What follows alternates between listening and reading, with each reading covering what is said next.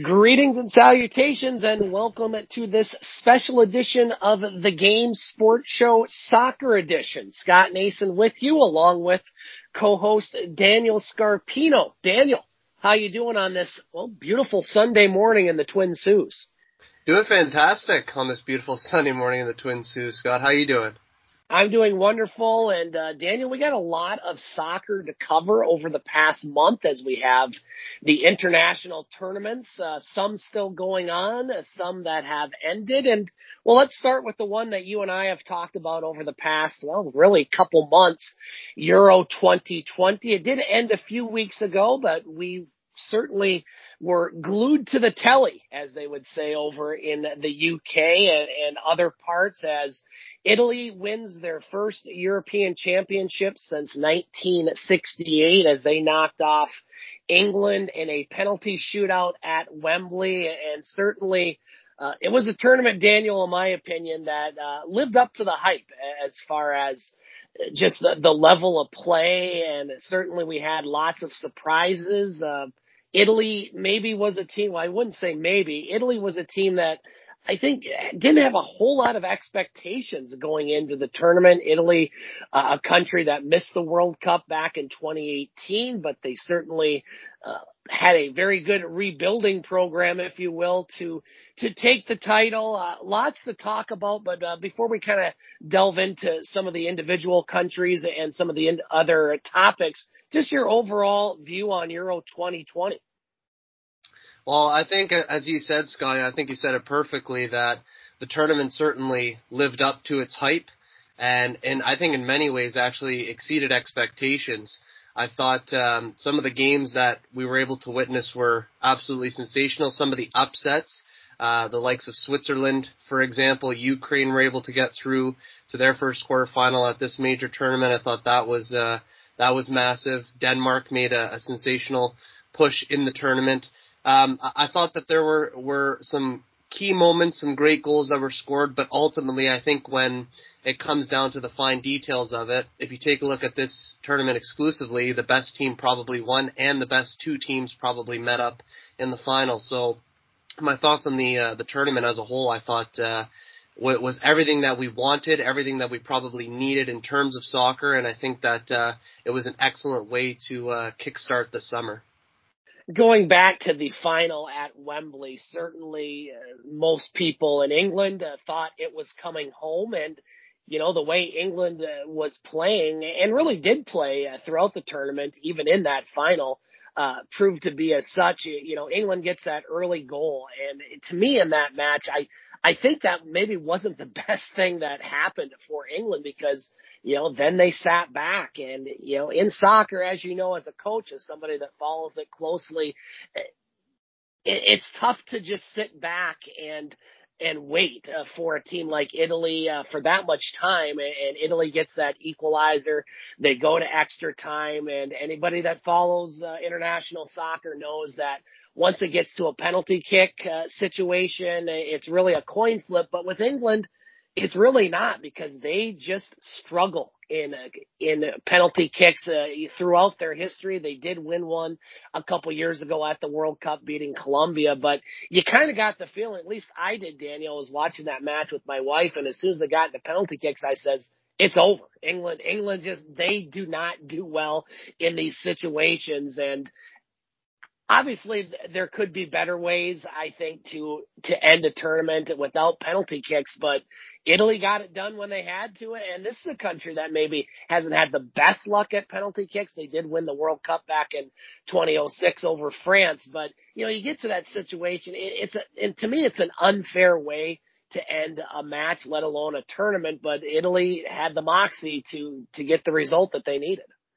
I agree, and I saw and heard a quote right after the tournament. It was something to the effect of, a penalty kick is the most dramatic and best way if you're on the winning side, but is the most heartbreaking if you're on the losing side. Right. And I do think that maybe in hindsight that there are probably some better ways, but this is the nature of soccer. This is the nature of football. So I think that final, as you said, England that had such a fantastic start in the opening 2 minutes. Luke Shaw I think the build up to that goal was tremendous. The cross from Trippier and then Luke Shaw finishing that action. I thought that was sensational for them to start. But then after, like you said, they really sat back. They sat deep. They were never on the front foot again for pretty much the remainder of the match. And I thought that was to Italy's benefit, really, because Italy were able to dictate the game in terms of possession. I think the final possession statistics, Italy had upwards of 65%, closer to 70%, so they really dictated the match. And I think that kind of suited Italy going forward. But I think a lot of times in soccer, like you say, if you score early and then you kind of put a shell on and you sit deep and you try and stay compact, that can come off and that can work from time to time. But if you have the talent of this England squad, I was surprised a little bit that they never went out and tried to look for a second. Maybe not overly aggressive, but just showing some intent going forward. Maybe playing between the lines a little bit more. Maybe trying to stretch Italy's back four a little bit more. Because there were other moments, especially later on in the match, where Italy showed that, yeah, they can get stretched. And England never really tried to expose that. And then when it went to penalty kicks, obviously some of the conversation around that has sort of dissipated because the tournament is about 2 weeks removed. But there was talks for about 7 days there of Southgate's decisions of who he allowed to step up and take the penalties, and he did receive a lot of flack, and unfortunately the three boys who missed received a lot of flack and abuse as well. But I think ultimately in the end, the penalty shootout, as you said, it can go any way. England doesn't have a tremendous track record in penalty kicks, but we always knew that if it got to that stage, it was going to be anyone's game. Italy maybe showed a little bit more confidence, a little bit more calmness, if you will, and in the end, they were able to win. So there's a lot of talking points, I would say, surrounding the penalty shootout, but at the end of the day, it is what it is. We always knew that this could be a reality, and in the end it was, and Italy are champions, and they are champions for a reason, Scott. Yeah, Daniel, you mentioned some of the surprises in the tournament. Obviously, you mentioned Ukraine making it to the quarterfinals, Switzerland, a team that I don't think many people, including us, gave a lot of chance to advance. A team that makes the knockout stage but hasn't made it past the that stage. That they get advanced, and Italy, obviously, the biggest surprise, I think, of all, winning it. Some of the disappointments to me, France, they just never quite got it in gear. They were in that tough group, the group of death, and you look at how that group did. None of those three teams that advanced made it to the semifinals, with France, Germany, and Portugal. Who are some of the other big surprises to you as far as teams that you thought overachieved, and some of the teams that underachieved? Well, first I'll start with Denmark, and the reason I'll say that is because obviously the big point with Christian Eriksen, we spoke about it in one of our previous talks, Scott, that it didn't matter what happened at this tournament. It was his health that everyone was hoping would be okay, and that would have been the shining light in this tournament. And it looks like he's on the mend and that he's doing well, which is a good thing. So I think that Denmark exceeded a lot of expectation. There was some contention, I would say, in that semifinal when they played England. I think that England were going to win that game regardless, but there was the contentious bit there of the Sterling dive situation when the penalty was called. So Denmark, I think, exceeded a lot of expectation. I think, again, Ukraine getting to their first quarterfinal at the Euros. I think Shevchenko, he's pretty much hailed as a national hero now for what he's done for that team, and Ukraine certainly deserved to get there. Another team that I think needs mention, aside from Switzerland, which, I didn't think were particularly great at the tournament, but it definitely exceeded expectation. I think the Czechs. Yeah, they did very well. Patrick Schick, he's a fantastic player, and I probably should have given them more credit going into this tournament. They have the likes of Soufal and Souček. They have decent players in that team, but they beat the Netherlands 2-0. They deserve to go through, and for the most part throughout the tournament, they played a pretty decent brand of soccer, and it was nice to watch. So in the end, I think that those would be my kind of surprises of the tournament, but they were nice surprises to see, I must admit.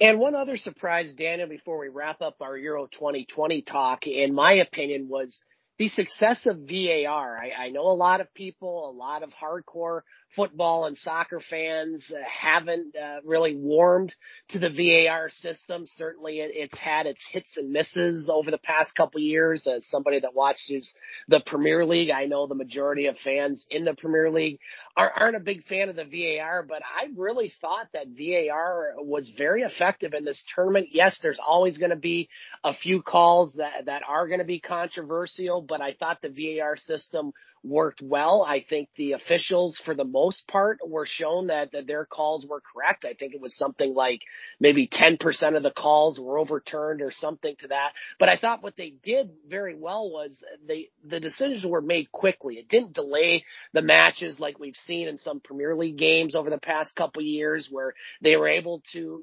quickly and effectively get the call right. And in the end, I think anybody, any coach or player or even fan, you want to get that call right. And to me, VAR was very successful in this tournament. Yeah, I totally agree with you, Scott. And I think in theory and on the surface, VAR is a good thing. And if you take a look at the application of VAR this past year in the Premier League, for example, most people wanted to scrap it. And I was actually one of those people at a certain point in the season, because I thought to myself, number one, it takes forever for them to get the decision correct. Two, sometimes they don't get the decision correct, particularly on offside situations. And the interpretation of when VAR is going to be utilized is something that is kind of up in the air, and it's a huge point of confrontation. But then you take a look at these major tournaments, so the 2018 World Cup when VAR was used and how spot on they were there. And then 2020 Euros when the VAR was used again and how spot on it was. It just goes to show that if a league, for example, like the Premier League, isn't using it correctly, it really is an application issue. There's nothing actually wrong with VAR in and of itself. The decisions were made quick at the tournament. The decisions, as you said, 90% of the time were quite spot on. 10% of the time the officials had to be overruled. And I thought that this tournament was officiated very well, and with the help of VAR, it just kind of supplemented what the officials on the pitch were meant to do. And I thought that there was a good level of cohesion, a good level of cohesiveness between VAR and the officials, and it really supplemented and benefited the game overall. And I think that a league like the Premier League, especially going into the season, because it is going to be a big one, I think that they could learn some lessons from what was used in VAR at Euro 2020. So I would say that overall with the officials and with VAR, I was quite pleased for what I've seen at the tournament, Scott. Scott Nason and Daniel Scarpino for this special edition, the soccer edition of the Game Sports Show, brought to you by Northern Superior Brewing Company, where they are superior and it's a northern thing. Follow them on Facebook and Instagram. Check them out at northernsuperior.org. Free local deliveries and delicious locally crafted beer. Support local. Daniel, the other big tournament that ended over the past few weeks was Copa America. I admit I did not watch this one as much as the Euros, but certainly it was a very exciting one, and it's been a great summer for Lionel Messi and Argentina. They capture the Copa America after knocking off Brazil 1-0. Certainly a different tournament without fans, and maybe that was a good thing considering some of the fan interaction, especially at Wembley in that final, which is absolutely disgusting, but not surprising, unfortunately, for anyone that follows soccer and England. Their fans sometimes can get a little out of hand, but great job by Argentina and Lionel Messi. Messi, great club player, but that's been the big knock on him is he wins for club, but he doesn't win for country. Well, guess what? He won for country, and Argentina's the Copa America champions. Absolutely. And throughout the group stage, I just simply followed it, but I had one friend that was really, really into the Copa America because he is Argentinian. And then when it got to the knockout stages, I really got involved in watching the games. I would say that with the predictions that I made in terms of the Copa America, I was thinking that Argentina was going to find a way to. In my heart of hearts, I was hoping that they would because I do like Lionel Messi. And Argentina did find a way to win. And I thought that they were, I don't want to say comfortable throughout the tournament because they had some nervy moments. But in the end, I think that they were certainly the best team to get themselves over the line. Delighted for Lionel Messi to win an international trophy. It was something that was certainly missing from his cabinet.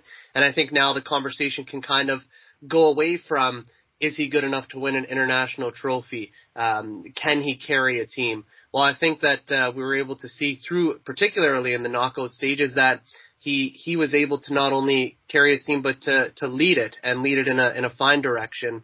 And yeah, the Copa America being played without fans was a little bit strange, but at the same time we saw for the past however many months in domestic leagues. So it was, I would say, an interesting tournament, an engaging tournament, and some of the games that I watched were particularly entertaining. So delighted for Lionel Messi, delighted for Argentina, and delighted for all Argentina's fans. And Daniel, this sets up for World Cup qualifying, which is already underway. It'll resume here in September as the World Cup will be in Qatar in the winter months of 2022. And, you know, lots of storylines and teams to watch. Obviously, Argentina rather, now, you know, probably one of the favorites, at least to get to the World Cup. And what I like about international soccer is it seems like it never stops. I mean, you do have stops and starts with the domestic leagues, and certainly going to be a lot different having a World Cup in the middle of these domestic leagues next season. But World Cup qualifying already underway, and you know, we kind of have some ideas maybe on some of the favorites going into 2022. In your opinion right now, it's very early, but who are some of the teams that you think are the favorites in 2022?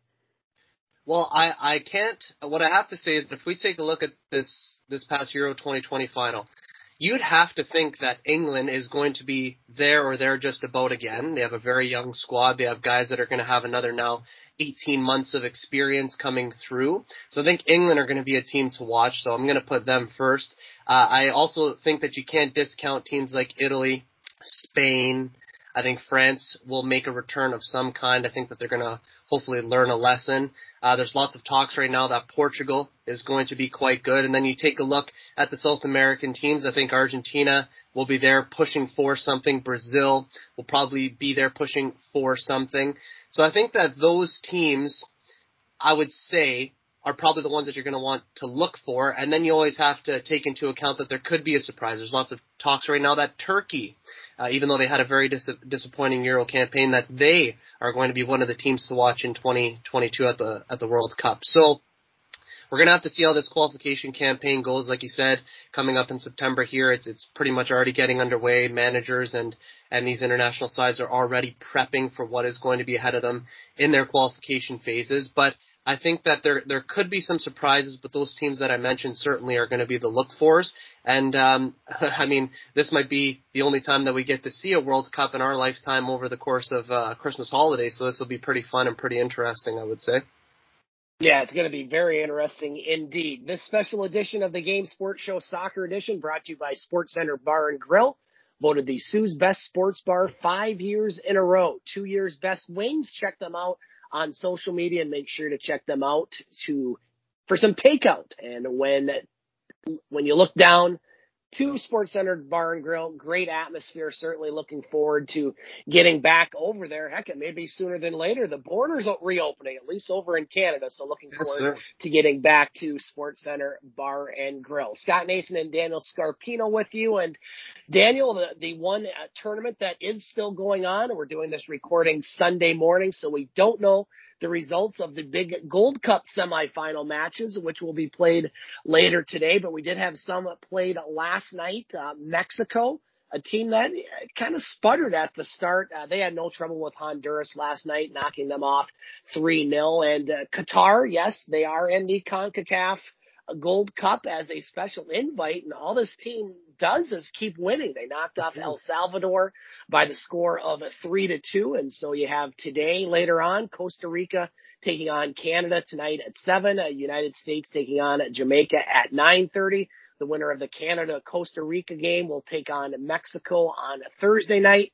The winner of the U.S.-Jamaica match will take on Qatar also on Thursday. I've been watching a bit of this tournament, Daniel. Certainly not the level that you see in the Copa America or in the Euros as far as level of play, but I think it's been a pretty good tournament. Certainly the U.S. and Canada had a great match there over the weekend, with the United States taking a 1-0 victory after scoring 20 seconds into the match, I believe. Just your overall thoughts on the Gold Cup so far.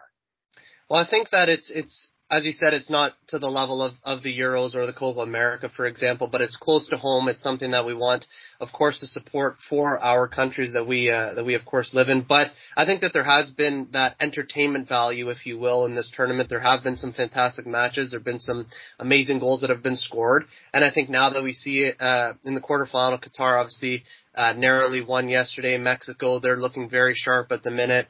And then obviously we have two fantastic games this evening. I think that the tournament, I think overall it has been good. There's really not too much that I can say about it other than the fact that I'm delighted for Canada to be where they are in a quarterfinal. I think that the teams that you would expect to be there towards the end of the tournament with the likes of Mexico, Costa Rica, Canada, US, Jamaica, etc. I think that, you would have probably pegged that at the beginning of the tournament, but it's been a decent watch for the games that I have watched, even though I've been relatively selective in the games that I've been able to watch, but it's been a good tournament so far, Scott, for sure. You didn't watch Suriname and Guyana in the opening round, Daniel? Because I certainly didn't. No, I must have missed that one, Scott. Yeah, there's some tough matches there with some of the minnows, if you will.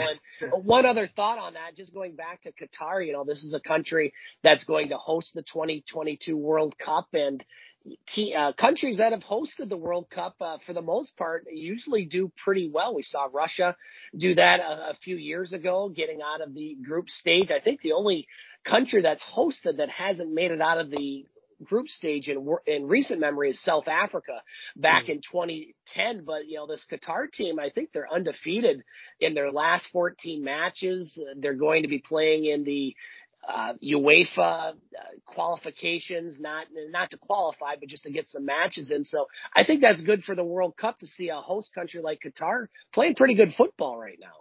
Oh, certainly, and I think that maybe it is slightly an advantage, as we saw at the 2018 World Cup with Russia. I never really gave them much of a chance to advance, but they had a fantastic group stage, and they did get through. And, Qatar right now, again, same sort of situation. I would have never pegged Qatar to sort of, find their way through and play as good as they are. And maybe you could argue, well, it's the competition that they're up against. But at the same time, you can only beat what's in front of you. You can only play against what's in front of you, and they're doing just that. So perhaps at the World Cup, maybe they do make some noise, and maybe they are going to be one of those teams where we have to say, yeah, you know what? Hosting the tournament, look a decent side. You'd have to maybe fear a little bit for their opponents, and maybe they do go through. So right now it's interesting to see for sure, but yeah, you'd have to be impressed with what Qatar has shown so far. Absolutely. This special edition of the Game Sports Show Soccer Edition brought to you by Little Caesars Pizza. Shout out to Mike Flamia, local successful business owner. They have multiple locations, affordable and delicious pizza, and a special shout out to North Shore Sports and Auto. Looking for a toy? Look no further than North Shore, family owned and locally owned by Ryan and Jordan Rochetta, cousins to both Dave and Daniel. Dave is certainly enjoying his sea-doo from there. North Shore Sports and Auto, they are committed to providing the best products at the best prices. Daniel, before we end the show with some local soccer, we're only a few weeks away from the domestic leagues starting up. I believe most, if not all, these leagues will be in front of full capacity crowds, assuming that COVID and this Delta variant doesn't get out of control. Certainly something I'm looking forward to. Premier League is the league that I follow the closest, and certainly lots of storylines there. I'm a Chelsea fan, and I'm looking forward to seeing how they do in their campaign. What are some of the things you're looking forward to coming up in either the Premier League, La Liga, League One, Serie A? Just overall, it's going to be exciting here, and it's going to start here in a few weeks.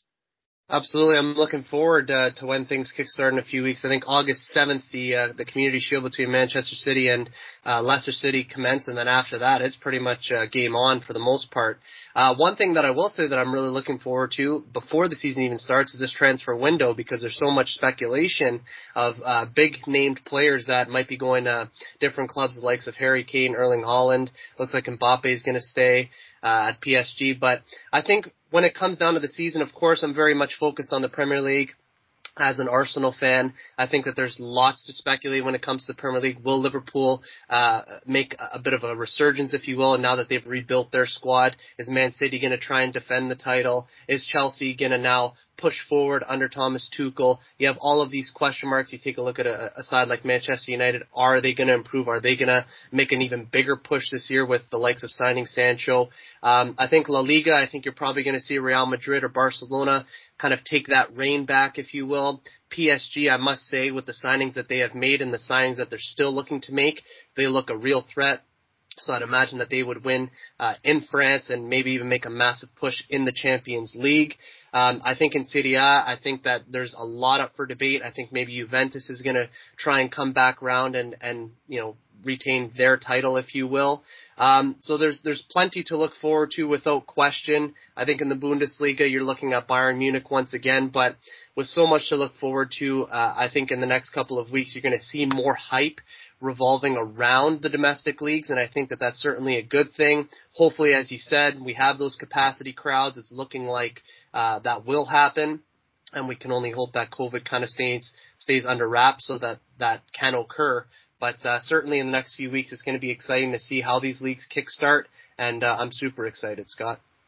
I am as well, Daniel. And just one other thought, talking about the MLS, this is a league that I've tried to get into more over the years. It's certainly a better league, I think. You obviously have more teams, including in Canada and the United States, but it's one of those leagues, I guess I'm spoiled or watching the Premier League and some of these other leagues. It's a league I want to get into more, but I can. I'm curious as far as your thoughts on the MLS. Is it a league that you follow closely, or are you like me? It's just it's hard to get into the matches because you have to say it, the level of play just is not on par with what we've seen from the other leagues. Well, I certainly agree with you in the sense that it's not on par with the other leagues that we watch, but I've actually kind of taken an alternative approach to what most people do when it comes to things. Typically, people start out really slow, and then things kind of grow on them, whether it's a TV series or a sport or whatever. Well, I used to follow the MLS super, super closely, and it was almost a case of me never missing a TFC game when it was on TV. And this was back in the day when they were like really, really, really poor, and they were just kind of getting started out. And then as time has gone on, I've actually kind of fell out with it. I don't watch it as much anymore. I do watch the odd game here and there if it's, a night where I'm not doing too much. But one of the things that I've certainly seen over the years is when I played university soccer, and even when I was getting recruited to go and play at other schools, there were some names that were surrounding other schools that I was either getting recruited to or when I eventually did play in the OCAA or the OUA. And some of these guys that I've played against or that were linked to schools that I was also getting recruited to are now playing in the MLS for some of these teams. So it is an interesting thing, I would say, but it's still a league where I look at it and it really, honestly, Scott, it is amateur when you compare it to the likes of the Premier League or La Liga, etc. But it's difficult for me to kind of get back into. I used to be into it, but now I've kind of fallen out of it because, like you said, we are a little bit spoiled with being able to watch the top domestic leagues in the world. So that's kind of my feeling on it, but it is nice that we have that brand of soccer, I would say, in America and in Canada. Daniel, before we end our special soccer edition of the Game Sports Show, we're getting closer and closer to the local sports season, both sides of the pond, and certainly over in Canada, we have some schedules out for a couple schools. So tell us about what's going on locally soccer on your side of the pond.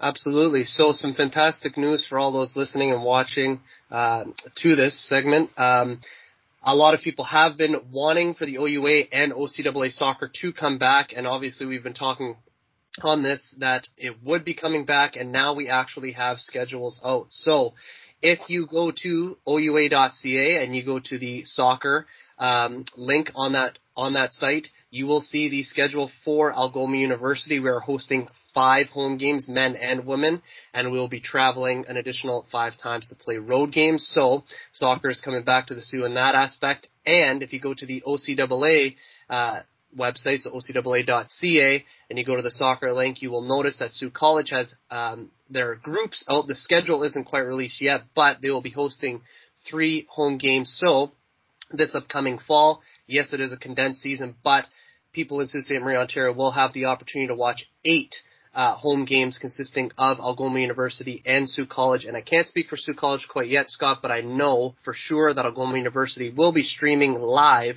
all of their games on OUA TV. So that is another method for those folks to watch who won't be able to make the games at Superior Heights.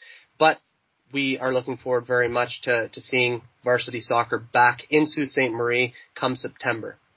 Yeah, we're certainly looking forward to that here at the game. And once the season starts, Daniel, would love to have you or a couple players on our ESPN show on Monday night. And we'll continue these special edition soccer uploads here at thegamesportshow.com. Scott Nason and Daniel Scarpino with you for this special soccer edition of the Game Sports Show. And Daniel will probably do another recording here in a few weeks, maybe just before or just as the other domestic leagues start. We'll wrap up the Gold Cup and we'll look ahead to the local sports as far as soccer at Algoma U, Sioux College, and in general. So thanks for taking time out of your Sunday to join us here on this special edition of the Game Sports Show Soccer Edition. Enjoy the beautiful weather today. Go Canada, go USA. Let's hope they both win today and make it to the semifinals, and who knows, maybe even make it to the final. Thanks for joining us, Daniel. We'll talk to you here in a few weeks at the Game Sports Show. Awesome. Thank you, Scott. Much appreciated, and it's always good to speak to you on here. Fantastic. Yeah, it was a great show, and looking forward to talking more soccer or football, if you will, during the season. That's going to do it for this special edition of the Game Sports Show Soccer Edition. For Daniel Scarpino, my name is Scott Nason. We will talk to you very soon. Have a great night.